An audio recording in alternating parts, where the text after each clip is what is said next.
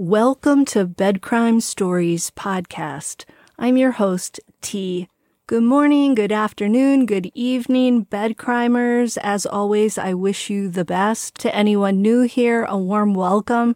Thank you for checking out my channel. Let me just ask that after listening to or watching this video, if you learned something or enjoyed it, please do me a favor and smash that like button. Now, let's dig in. Hi guys, just a little bed crime bite for you. Brian Kohberger, it turns out, is obsessed with following his own case from behind bars and has now found God and is attending Mass every Sunday. This news is being reported by DailyMail.com, who spoke with current and former inmates, as well as some jail sources who told them about Kohberger's behavior behind bars. They're saying that he actually meets with a local pastor who leads him in prayer every Sunday. Among the revelations are that Kohberger gets daytime access to a television and he likes to flip on the news and follow coverage on his own case. One inmate told the Daily Mail he watches himself all the time. It's really kind of bizarre, end quote. The article says that he steps out of his cell around 7 p.m. on Sundays to meet with a local pastor who leads him in prayer. And here's a quote from a jail source.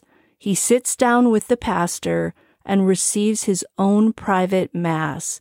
It's just the two of them. And no, I have no idea what they might talk about.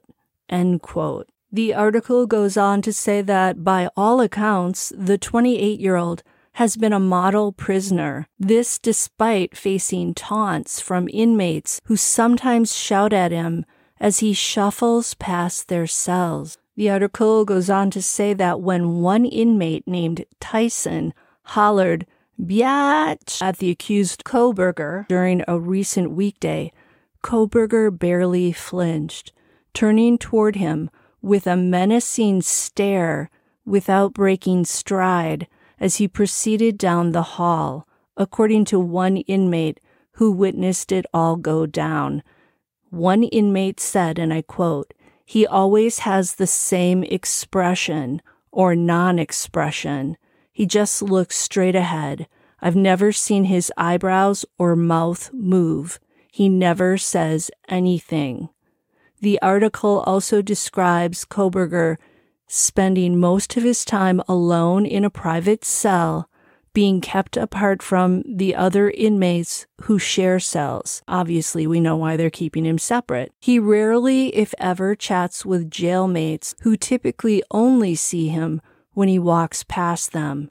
They say he maintains a steely stare when he steps out to meet his lawyers or to visit the library, and that he's always flanked by several correction officers who escort him wherever he goes. I get the feeling he's kind of enjoying this notoriety, and he likes the fact that he can give that steely stare and make those people think, I wonder what he wants to do to me. One of the inmates, named Harrison Papillon, said, "I hope he gets the death penalty.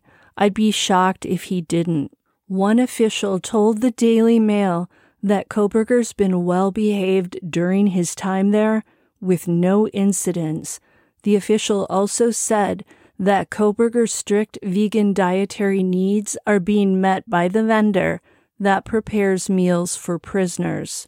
But despite his quiet demeanor, inmates say they're well aware of the gruesome crime he's accused of carrying out. And it sounds like the other inmates also follow the news about the case, and they discuss their infamous fellow inmate daily. One guy said, "I've been reading about the whole case since it started and knew he was in there. It's disturbing that something like that can happen in my hometown. I'm just happy I wasn't in the same cell as his." He added, "I've only seen him a few times. He was wearing orange sweats and an orange t-shirt with 2 guards accompanying him wherever he needs to go. That same guy described the jail as cold and disgusting, and he told the Daily Mail that he shared a cell with 5 people who could get access to an adjoining day room where they could watch TV, eat, shower, and talk. He's quoted as saying, "We'd always talk about the fact he was in the same jail with us. Nobody liked the guy, I could tell you that. There's a lot of hatred, but we were in awe of him. Nothing like that really happens around Moscow. It shocked a lot of people." That same guy, Harrison Papillon, said he's tried to get intel about Kohberger's time in jail, but that the officers there don't share much of anything. Papillon went on to say, "He's only about 30 feet from my cell. It's truly crazy. I can't believe I'm in here with one of the most infamous, alleged, mass blank in the United States." Okay, guys, that's it. Very interesting. Until the next time on Bed Crime Stories. Hey, smash that like button. Subscribe to my channel. Consider a membership. Leave me a comment. Yada, yada, yada. You know the drill.